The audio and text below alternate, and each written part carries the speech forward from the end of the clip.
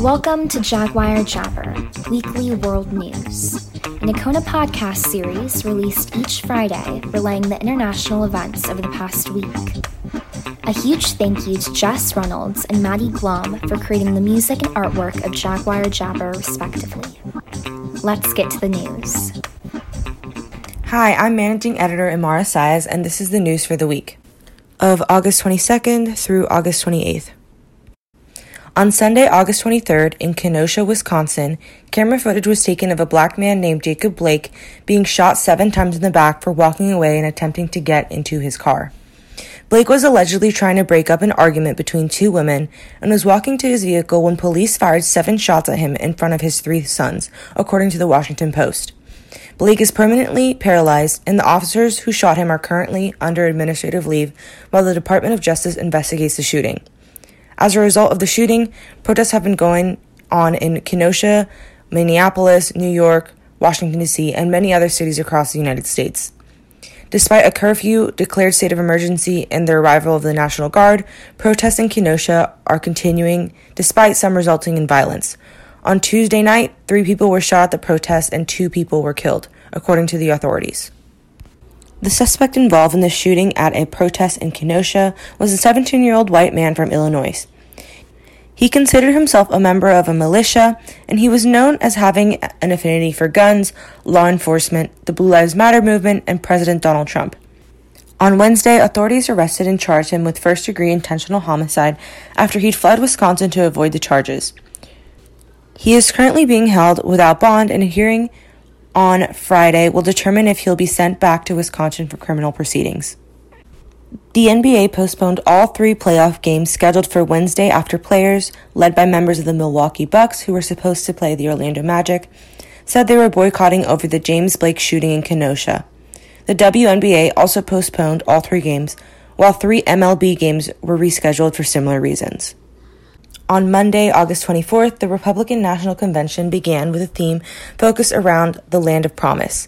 Trump is scheduled to speak on all 4 nights of the RNC. Notably, no previous Republican president or presidential candidates are scheduled to speak.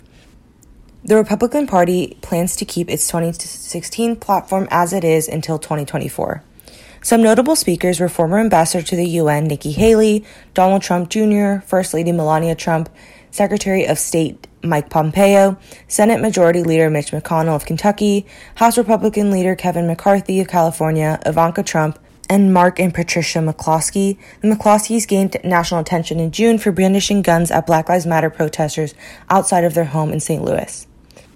The Republican National Convention ended on Thursday, August 26, with President Donald Trump formally accepting the Republican Party's nomination from the South Lawn of the White House. On Monday, August 24th, Hillsborough County Schools officially started the 2020-2021 school year online. As of the moment of recording this, the county plans to return to in-person learning on August 31st. This comes after a judge's decision to temporarily block an order requiring schools to reopen for in-person learning. The state appealed the motion, and it is now on pause, meaning that the court has 15 days to respond to the appeal. On August 23rd, Kellyanne Conway, counselor to the president, announced that she will be leaving the White House. George Conway also announced that he will be stepping away from the Lincoln Project. Both cited similar reasons for their leave and stated that they need to focus on their family. Hurricane Laura rapidly intensified into a Category 4 hurricane as it approached land. Laura made landfall Wednesday night into early Thursday near the border between Louisiana and Texas. Tropical Depression Marco made landfall near the mouth of the Mississippi River. On Wednesday, the National Hurricane Center said Marco was no longer a tropical storm because it had rapidly lost wind speed and organization as it approached southern Louisiana. For now, the real concern for the residents of Louisiana and Texas is bracing for when Laura makes landfall. On Tuesday, August 25th, the president of Liberty University, Jerry Falwell Jr., who is an evangelical leader, resigned after a business partner revealed that he had engaged in sexual relations with Falwell and his wife for several years. This could hurt President Trump's evangelical support, as Falwell was an outspoken supporter of Trump. American Airlines also announced on Tuesday that the company plans to lay off 19,000 employees when federal aid that protected those jobs expires on October 1st. Together with retirements and temporary leaves of absences, the airline will be about 30% smaller in October than in March. United Airlines and Delta announced similar plans to furlough a large amount of their employees. That's it for this week's news. Thank you for listening, and as always, we look forward to hearing your thoughts and opinions on this podcast episode.